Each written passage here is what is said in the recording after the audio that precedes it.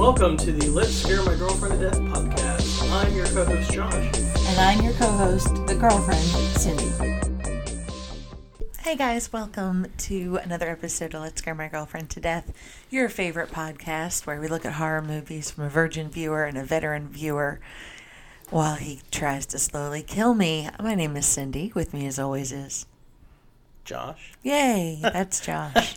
Yeah, show some allegiance. We're definitely your favorite podcast. We always are my favorite podcast. Always. This month we are doing, what is our theme again? So it's kind of a continuation of last month. In August we did fantasy horror, and we kind of lost a week because of just all around general craziness. So it's kind of carrying over. And we're recording this in the shadow of my birthday. Everything's fine. Mama and Papa are doing fine.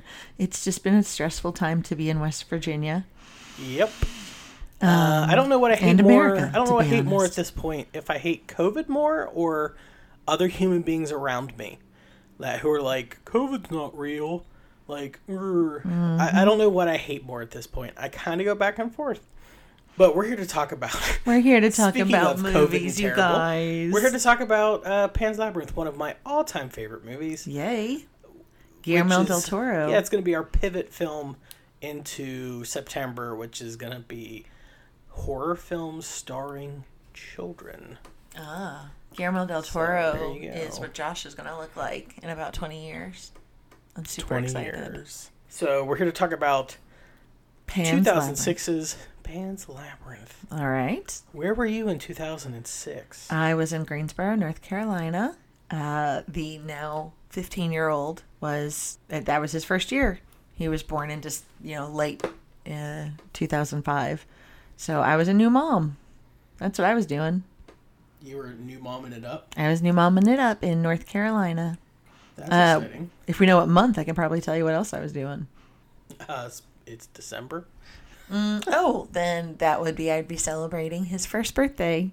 Word? Yeah, he had the best first birthday ever. He went to a daycare, but so he didn't have any little friends or anything like that in our neighborhood. So the grandparents came in, and we went to we belonged to a YMCA that had an indoor pool, and everybody swam with him for an hour in the middle of December. And then we went to McDonald's, and he got to play on the big there was a big 2-story playhouse, and he had cake, and it was amazing. Whatever happened to play places at McDonald's? COVID. There's some that still exist. COVID. COVID did not turn every new McDonald's into Soviet brutalist architecture McDonald's, which is what we have now. Where I live, it's not even colors. There's no colors to McDonald's. It's here's your gray building. Get your hamburger and leave. Where I lived, where I grew up, have I told the story before? There was a Burger King that had an indoor merry-go-round. That's insane. It was amazing. It's so cool. Ooh, I have a New Jersey McDonald's story too. Uh-oh. I remember my uncle taking me as a kid to where the Hindenburg exploded. Lakehurst, New Jersey. There's a McDonald's there, and they yes, there is. They have a big photograph of it exploding in the lobby of the McDonald's. Yeah, that's a weird thing that I experienced. So there you go. That's my New Jersey McDonald's experience. My sister lived there. Lived on that base for a little bit, yeah. Lakehurst. Let's talk about 2006. All right. So that was the year that the Walt Disney Company bought Pixar from Lucasfilm, and that worked out really well for them. Yeah. All right. And then they would later just own Lucasfilm. I was going to say, it doesn't matter. They then just bought Lucasfilm. They would have owned it anyway. The 2006 Winter Olympics were in Turin, Italy that year. Oh, I totally forgot about that. Remember the Olympics that none of us remember? Yeah. Remember the Olympics? None of us remember. That's what you just said. Yeah. Remember the ones we don't remember. That was the year that Twitter launched. That's probably the last. I was on Twitter back when it was fun. When it was just comedians practicing jokes and doing stuff. And, it was so much fun. And it's all over now. And like I said, that's probably the last time I was on Twitter. That was also the year that Saddam Hussein was sentenced to death. Boom, boom, boom. Yeah. Just a few days after they sentenced him to death, the Nintendo released the Wii. Oh, well, there you go. That's fun. And a fun time was had by all. So the thing that's interesting about this movie that I didn't realize till I was about doing Pan's research Labyrinth, yeah, is Jacob Tremblay, the star, the little kid star of Before I Wake, last week's episode, was born in 2006. Oh, wow. He was born in the year that this movie came out. He was born in October of that year, which is old. Yeah. Wow. So people that we lost in 2006, Shelley Winters, Coretta Scott King, Don Knotts. All of West Virginia wept when Don Knotts died. Yep. So there's a confirm. There's a street named after him in Morgantown, where he is from. Yep. Steve Irwin died that year. Oh, that was hard. That was a big thing. That was hard. He just left the stinger in. But you know what? It's fine. Whatever. Jack Palance, Robert Altman. No, that one was another hard one. Gerald Ford, James Brown, Saddam Hussein. These are people that we lost that year. Some new words for you, Cindy? How about some new words? Hit me up. Bucket list. Okay. There's a whole movie that would then be called Bucket List. Yeah. Capitalize on that shit. No. I believe the term came out of the movie. Did you know that? I did not. I believe that's how it became a thing. Like that Jack Nicholson, Morgan Freeman movie. Yeah, that's exactly what I'm talking about. Created the term bucket list, if I'm not mistaken. I could be wrong. Someone's probably driving in their car right now and they're like, that piece of shit doesn't know what he's talking about. But I'm pretty sure I'm right. If not, don't let me know about it because I don't fucking care. But bump. Crowdfunding. Crowdsourcing. Which would then become the American Health Plan. Yeah. Sadly, yes. Yeah, we have to ask for help paying our bills. Hello. Hello. So that was 2006 in a nutshell. The year that this movie appeared in. So let's talk about Pan's Labyrinth itself. All right. 2006. So Pan's Labyrinth. Pan's Labyrinth is rated R. It is 1 hour and 58 minutes. It's like an actual movie length. God, okay. It's gotta reserve some time. Like we said, it's written and directed by Guillermo del Toro. You would know him from Hellboy, Devil's Backbone, Pacific Rim, and a ton of movies. Cindy's personal favorite, Crimson Peak. I love Crimson Peak. It's just so beautiful. I know you do. I went ahead and flagged. Wasn't that also the movie that made me... wasn't that the scare that made me faint? No, that was... what's the Nicole Kidman movie? The Others. Yeah, The Others. Okay. When I'm your daughter, and you blacked out. It just got me. Yeah. I wanted to give a quick shout out to the cinematographer, Guillermo Navarro. A lot of Guillermos. Yeah, there's 2 Guillermos. That's a lot of Guillermos. At least. There might be more. A lot of Spanish Garys. He shot Kronos, Devil's Backbone, Hellboy, Hellboy 2, Pacific Rim for Del Toro. And he also shot Desperado, Jackie Brown, and Night at the Museum. I love Night at the Museum. Other things. Yeah. So it's going to be a beautiful movie. Yeah. It's going to be about a dead kid. Fun. When Del Toro was first starting, he was friends with him and he wanted him to shoot his movies because he's really good. Mm-hmm. And studios were like, I mean, we might work with you, but we don't really want this like Mexican dude that you're friends with to shoot your movie. And then he ends up unknown. He ends up being like one of the biggest names in cinematography in the 21st century. Fuck him. Because of course. That's a perfect example of, oh, you told me I'm awful at this or I can't do this? Watch me. That's what that is. Good on him. Yeah. All right. Now you ready I'm to ready. play everyone's favorite at-home Scare My Girlfriend to Death podcast game? Josh tries to pronounce words in a foreign language. Yes. Names in a foreign language. Are you ready? Okay. This movie stars Ivana Baquero, and she's Ophelia. She's the little girl in this. She would go on to be in the Shannara Chronicles. Those books. I don't know anything about them. When I was a kid, my uncle gave me a couple of them, and I read them, and I liked them, but they were fucking crazy. Okay. So it was like the Sword of Shannara. Is this the same uncle who used to play D&D with? Yeah. In like the back of a strip club or something? It wasn't a strip club. It was a bar, but it was called the Pink Panther, and it was in New Martinsville. It wasn't a strip club. It was just called the Pink Panther. It was a bar, and there weren't strippers. It was. I mean, there were some sketchy ass ladies there, but they weren't stripping. Well, they were just being sketchy. Okay. Ariadna Gill plays Carmen, the mom. She was in Belle Epoque, and she's been in a lot of, like, mostly everyone I talk about has been in a bunch of Spanish movies. Right. That would make sense. Just so you know. Like, these would totally be huge names if you lived in Spain. Like, totally fine. Like, oh, I've seen these people in, like, 100 things. To me, you could tell me that they were Oscar winners. I wouldn't know the difference. I don't remember actors' names. Yeah. So now that we've got the mother and daughter of the movie out of the way, let's talk about the 3-person heart of the movie. Okay. Because I think there are 3 actors that really make this movie. And it's Sergey Lopez, who plays Captain Vidal, our villain. All right. He is really good at being Captain a bad guy. Vidal, you said? Yeah. Okay. Vidal, Vidal. He was in Gore Dirty Vidal. Pretty Things. Vidal Sassoon. The bad guy of this movie is Vidal Sassoon and Gore Vidal. They tape them together to make one Vidal bad guy. They make a giant rat king of Vidals. Ugh. I would pay money to see that movie, I'm not going to lie. The thing about him is when you watch this movie and you see him and you're like, this dude is goddamn terrifying, I want you to remember that he made a career playing a lot of romantic comedy leads in this movie. Really? He also played bad guys, but he played a lot of romantic comedy leads and just like comedy that was kind parts. Of his thing. And you would not know that. It's like if you lived in Spain and had never seen a Robin Williams movie, and then you watched a fantasy film and Robin Williams was the most goddamn terrifying thing you'd ever seen. Yeah. And then you're like, so that guy's supposed to be funny. He's fucking terrifying. Okay, gotcha. Yeah, he's the baddie. Then we have Maribel Verdú, who, wowzers, McTavish, she is.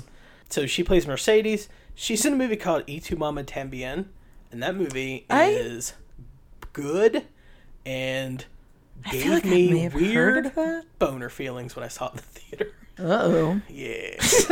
Okay. Continue, just so you know.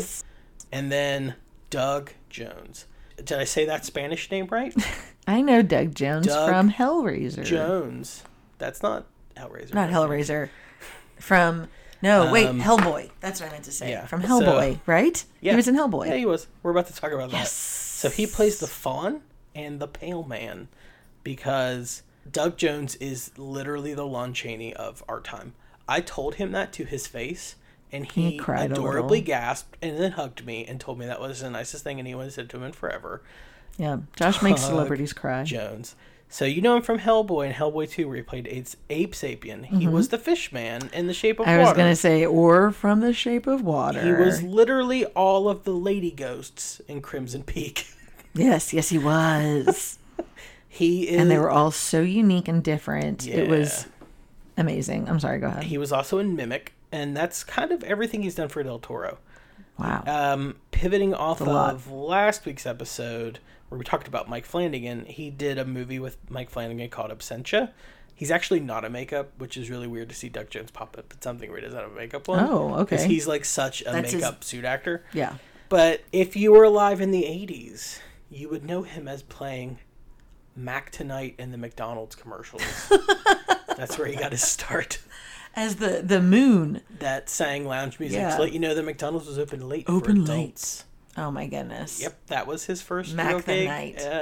Mac Tonight. Yeah. Well, I mean, you got to start somewhere. And if you're a costumier, like, is that what? What do you call?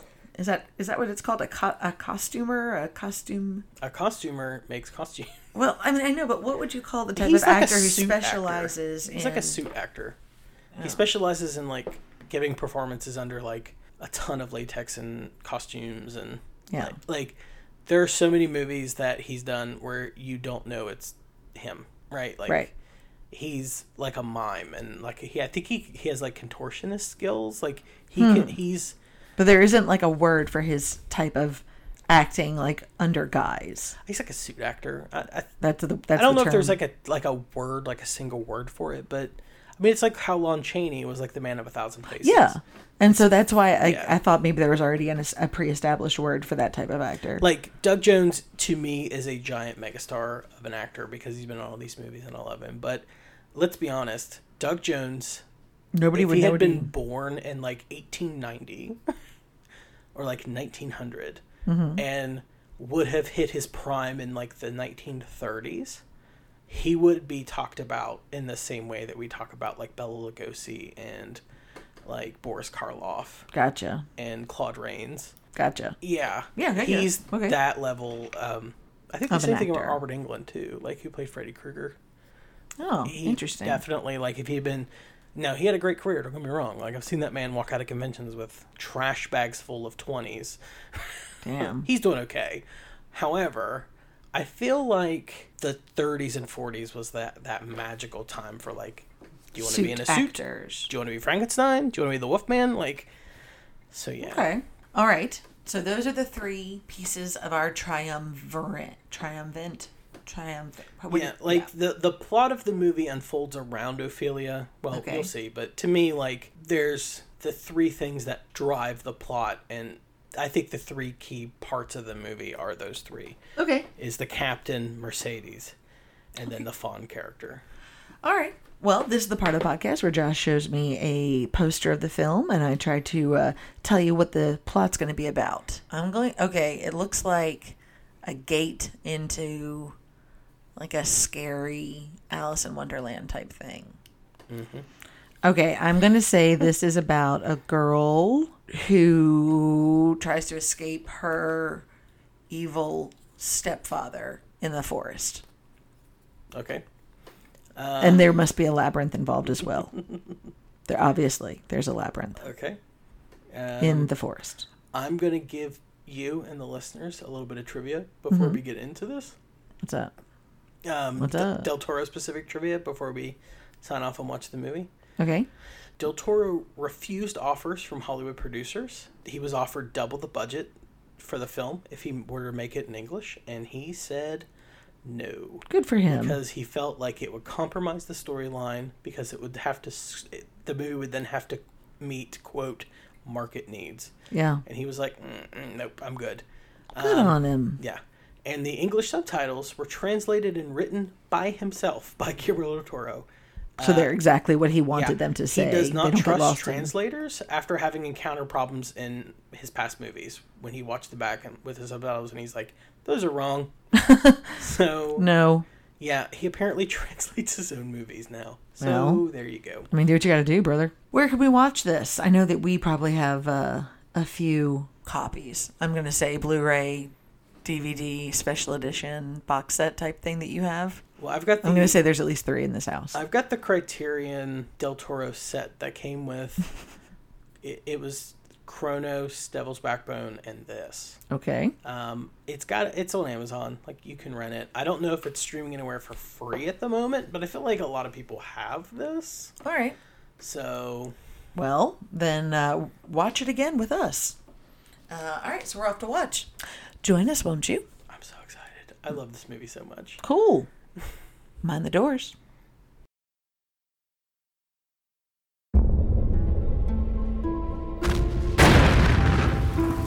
In a dark time, when hope was bleak, there lived a young girl whose only escape was in a legend that wanted her back.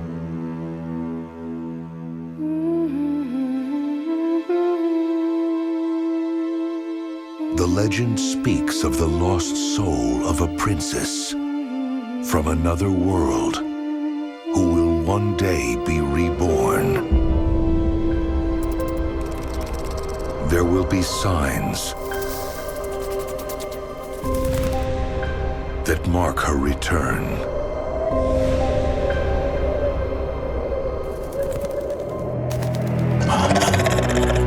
There will be secrets that reveal her destiny.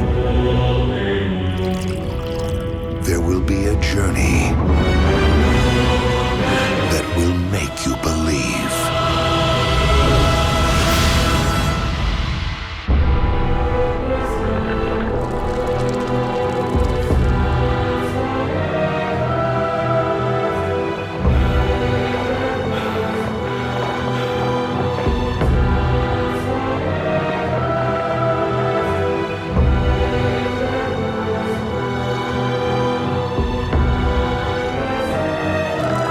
from Picture House and the imagination of Guillermo del Toro.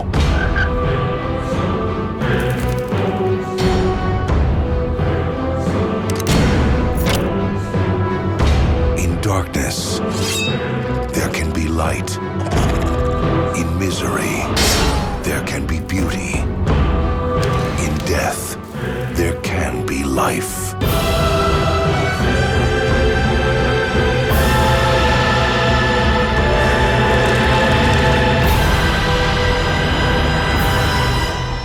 Pan's Labyrinth.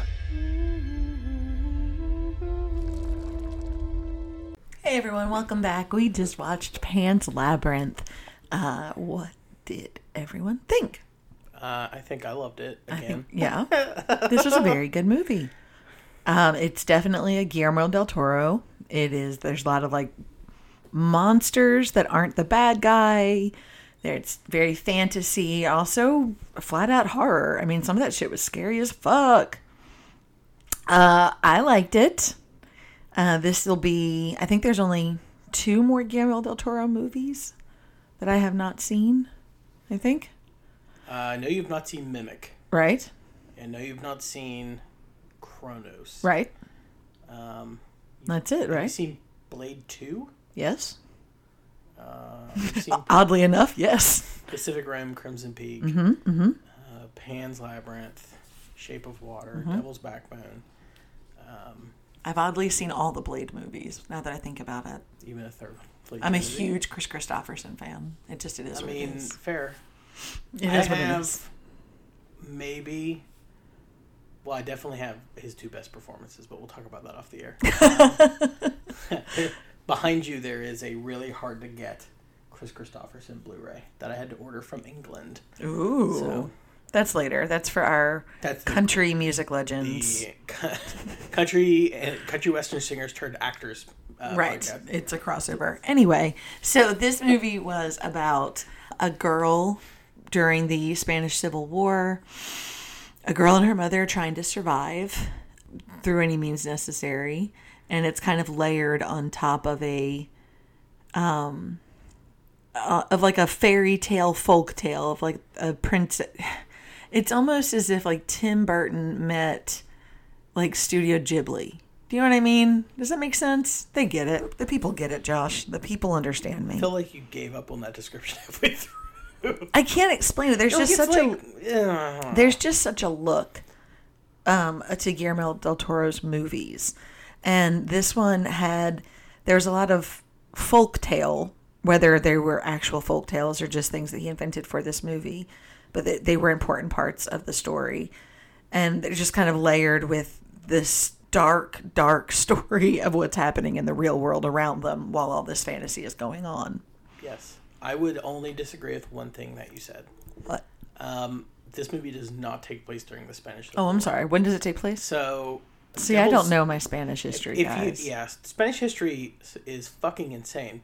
So if you look at the timeline, so Devil's Backbone takes place during the Spanish Civil War. Okay. Right? And we talked a lot about that in the Devil's Backbone episode. So basically, Spain had been a superpower and had kind of fallen on hard times. And they were a very Catholic country. Yes. And they were very rooted in their ways. Tradition. Yep. And they elected a lights out, full stop communist government that was super leftist, and that's what the people voted in. Right. And then the army was like, nah, we're not ready to dismantle like the Catholic Church here and, you know, like landowners and whatnot. So that's what sparked the Civil War essentially, and the communists, the elected government, lost. And Francisco Franco, who was fucking awful. Yeah, he was came into power. One of the dictators of the great time of dictators in our world history. So the reason that Franco came to power was because, you know, he comes out and he's like, I stand for tradition. I stand for the Catholic Church. I stand for, you know, a strong central government. And this is what the communists are taking away from you. And 2 countries over, Adolf Hitler, who had come to power in the 30s, was like, yes, how about we let you borrow some stuff so you can crush those people? So Franco's army was supported with like German military items. Mm-hmm. No wonder they remained neutral. Yeah. And to be fair, Hitler wanted them to join. And he was like, no, we've got to get our own house in order before we start worrying about outside of our borders. And that ultimately saved them, because after World War II, the U.S. was like, we're not going to fuck with them. Like, just leave him alone. Yeah. But he got away with it for quite a while. Franco's army was supported monetarily and militarily by Hitler, because Hitler saw it as an opportunity to shut down a communist government, which that's what fascists do, right? And B, test out all the equipment and machinery and weapons of war that they had made. Hitler knew, like, hey, so we're gonna roll these out on people, but how do they work? Okay. So it was like a test. I get it. Yeah. We're going too far into history. We just need to know that our story takes place. Sorry. Thank you. It's a thing. It's a part of history that I'm like super interested in. I totally get that. And it's part. The government set themselves up prior, like between the world wars and all that stuff. For sure. But we don't need all that background to understand this movie. Well, I mean, it could help. Couldn't hurt. But so this takes place in 1944. Devil's Backbone took place in the 30s. Yeah. So it's when the Civil War is going on. This is when it's over. And there's definitely a stable government. So these are just, so the guerrilla, like the last of the holdouts against Franco is basically what this movie's about. All these little guerrilla war, like the little militias that come up. The communists fled into the mountains and then formed a resistance. So IMDb has the plot as in 1944, Falangist Spain, a girl fascinated with fairy tales is sent along with her pregnant mother to live with her new stepfather, a ruthless captain of the Spanish army. During the night, she meets a fairy who takes her to an old faun in the center of the labyrinth. He tells her she's a princess, but must prove her royalty by surviving 3 gruesome tasks. Yeah, they're if she fails, too. She will never prove herself to be the true princess and will never see her real father, a king, again. So, and this movie is just layers on layers on layers. It really is. It's very beautifully done. There are so many rich colors. There's a lot of symbolism in everything, every little detail. I liked this movie, but it was heartbreaking to watch. Yeah. So this movie is definitely an anti-authoritarian film. Right. Right? Which goes into the whole thing about Franco. Would you say this is a fairy tale? I think so. I think that there are 2 stories going on. This is almost like Alice in Wonderland, if you're watching what Alice is going through while also watching her mom and dad fight in fight the IRA, like as in like the Irish Republican Army. Do you know what I mean? Like if it's kind of that. So on one hand you have Ophelia and this magic world that she's discovering in this new place that she's never even been to the woods before. On the other hand, the outside world is this bombings and this horrific food rationing and whatnot. So now we have another thing to talk about, which is Del Toro needs to call you to make an Alice in Wonderland movie with the IRA. Yeah, pretty much. To be his 3rd film in this thematic trilogy. All right. Hit me up. I'll have my people. Call your people. My people are my dogs. So traditional fairy tales were designed to teach kids the importance of tradition and following rules and listening to their elders. Okay. Most fairy tales, the whole thing is they didn't listen, so now they get to get punished. But this movie's different in the fact that it is a fairy tale, but all of the heroes are heroes because they don't listen and they don't follow what they're told to do. All right, so if we look at the 3 best characters on the scale of good versus evil, Ophelia begins, if you believe the story, she begins in the opening of the film by not listening to her king dad and running away. Right. Which causes her to die. And then at one point, one of her tasks, she fails, but she still manages to she does that William Shatner thing, or that it wasn't Captain Picard, it was Captain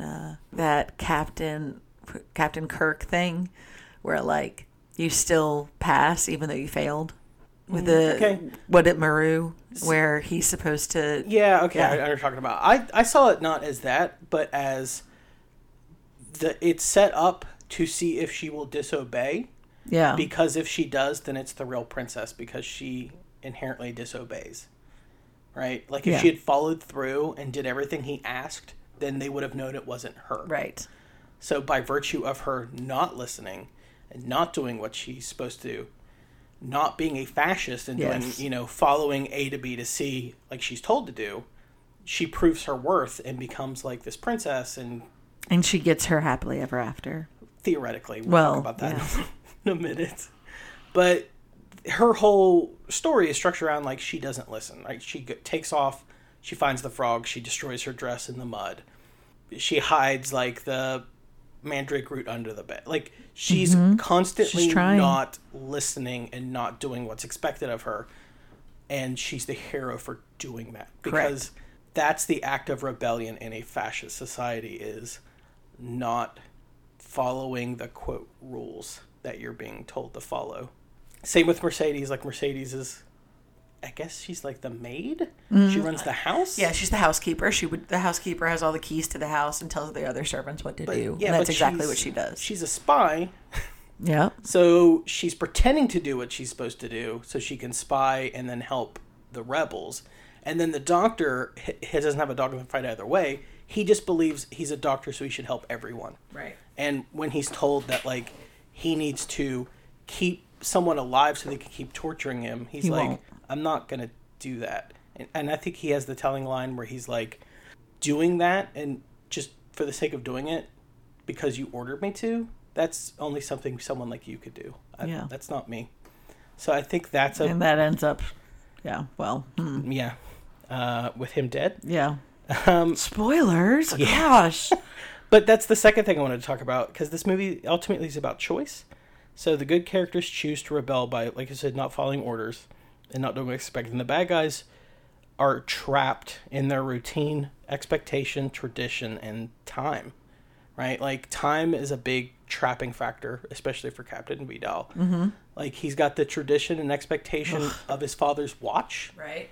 And then he lives in a broken clock, essentially, that mill. It looks like the inside of a clock. Yeah, there's no reason for that mill to kind of have all that. Yeah. Yeah. And then that's the thing where Del Toro said the essence of this movie is it's getting to live forever by choosing how you die. Okay. Like, do you die by being a good person? Or by being a prick. Yeah. Because the doctor will be remembered. And Ophelia will be remembered. And no one will remember the random lieutenant colonel who was... No one's going to remember. I mean, It ends with Captain Vidal being like, tell my son. And they're like, nope, he won't even know your name. Dead. Bye. Like, you're not even a part of history now. You're gone. Like, fuck you. You're out. Good. And I love that. I love that. Yeah. And Del Toro said, and I want to read you this, he said that some viewers believe Ophelia eating the grapes in the Pale Man's Den was something that he said people thought was too dumb for her to be alive after that, right? Like, that's the dumbest, like, why would she stop and do that? But it's actually a reference to what he called her ultimate virtue, which was courageous disobedience. Oh, I like that. Mm-hmm. Courageous, that's like the, it's okay to get in the good kind of trouble. Yep, and he said that this was why he set it against this time in Spain, where disobeying a fascist regime was dangerous. And that the final test of character for the princess confirms the importance of disobedience as well. Because what ultimately gets her in is the fawn is like, hey, you have to give me that child so I can stab it. And she's like, no. And he's like, well, then you can't have eternal life. You can't have your family back. You can't have any of these things. And she's like, okay. Yeah, that's fine. Like, she does the right thing. And by doing the right thing, she gets shot and then dies in our world. Now, here's what I'm curious to ask you. Do you think it's real? No, I don't.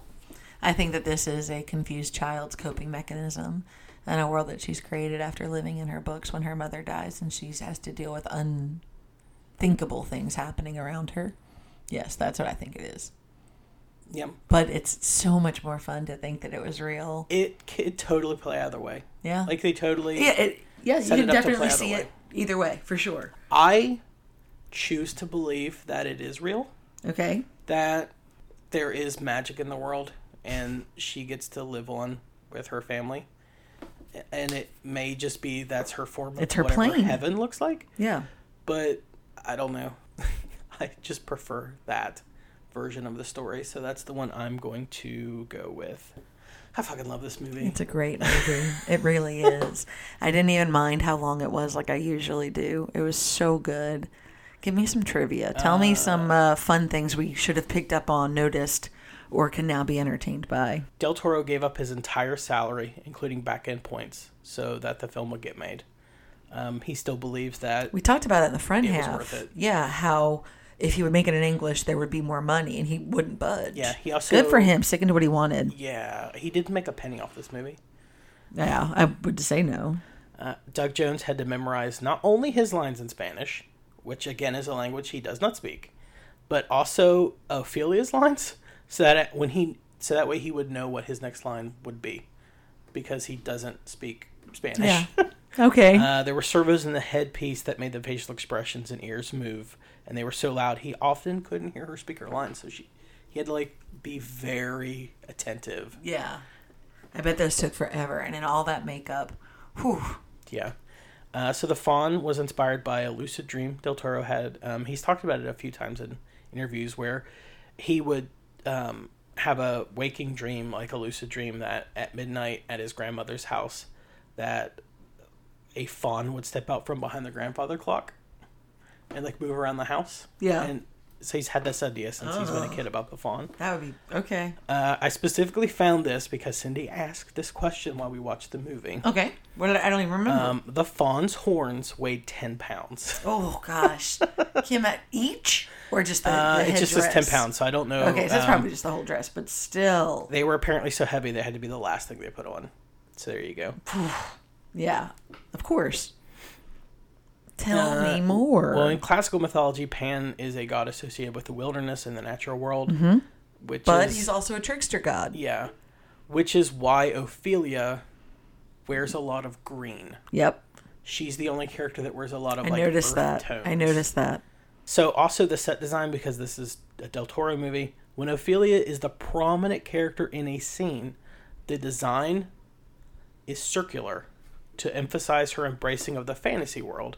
And the real world scenes without her sport a more straight, angular design. Yeah. Because it's... interesting. It's just reality. Yeah, the labyrinth wasn't very square. It was very rounded off and old and very archy rather than 90-degree angles. Okay, this movie. Can you arc off it, do you think? No. I don't think so. I mean, it's a fairy tale. It's a fairy tale. There's not... I mean, there's action in that. There's there are some battle scenes, but I don't know. And then I think it's a little revolutionary idea. I think there is killing, there is some oratory, there is fantasy, there's no fornication, but it's not meant to be an art cop movie. It's meant to be a beautiful story. It definitely checks the Del Toro box, which you mentioned, the idea that the real world is scarier than the imaginary one. Yeah. Right? For sure. There is a fawn. There's a man. No matter how scary, that's the thing. No matter how scary those creatures of her tasks were, right? Like the toad. I don't want to give everything away because it's a great movie, but there's a really gross toad, and there's a very iconic monster that everyone has seen. Even I'd seen it, and they're terrifying. But you're not scared of them. You're scared of the quiet stepfather. Vidal, you know what I mean, and what's happening around her. Not these monsters, not these fairy tale beings. Yes, and I think it's very interesting that Del Toro and then the actor who played Captain Vidal made a decision together that rather than being very villainy, scene chewy, he just lowered his voice half an octave is what he said, and then he delivered all of his lines emotionless. Yes. There's a lot of acting in no emotion. Yeah. Right? To just not when his wife touches his hand and he pulls away, when they mention his father and he lies about it, like all these things. No emotion, not at all. You would think he might, enjoy the story of how he met his wife, his new bride, with his, baby on the way. Nope. You might think he would appreciate that his father died in battle and was this great captain. Nope. Like, nothing. I mean, he does horrible, horrible things to people. And then the way he describes and talks about doing these horrible things as he's doing them, it's almost like he's giving a recipe for, like, how to make iced tea. Yeah. Like, it's such a part of his nature and who he is. He is fascism, right? He is the brutality of everyday fascism. Yes. And that's what is the the baddie of this movie. Agreed. And that's why Captain Vidal is fucking terrifying. Yeah. He's what you remember as the bad guy, not, the monster eating. Mm-hmm. Now, et cetera, et cetera. Would you watch this again? I would watch this again. I might watch it with even the 11-year-old because it's Spanish and, he needs to quicken his reading and it will help. I don't know. I think it's too slow paced for either. You know what I mean? I don't think the content is bad for them, but I think the pacing, they wouldn't be able to keep up. It would not be inappropriate for them. I just don't think they would enjoy it. And the 75-year-old doesn't like subtitles, so there you go. I don't know what else to say. What do we got? Right, fair, okay. Fair. Okay. I would think that the older child would probably be okay with it. Maybe. Depends what mood he's in. What are we watching next week as we continue with children as the protagonist of scary movies? So we're going to watch a Disney movie. Okay, like The Black Cauldron, are we thinking? Oh, that would be a good one, though. Okay, what? Something Wicked This Way Comes. Okay. I feel like... I flirted with just doing 4 straight Disney horror films, but we're not going to do that. Oh. There's enough from the early really? 80s that we could make that happen. Oh, yeah.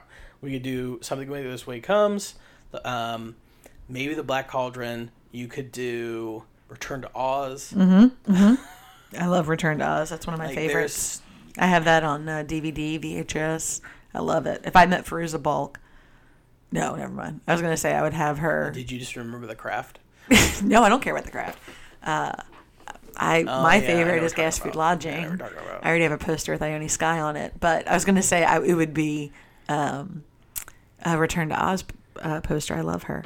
All right, so we're going to watch Something Wicked This Way Comes on Disney next week. How exciting. Join us, won't you? Wait, that's not what we say then. That's how we go to break. When we're wrapping stuff up, we say, until next time. I'm Josh. And I'm Cindy. And I'm still his girlfriend. What? Even if I don't remember this, sign off. We love you. Bye.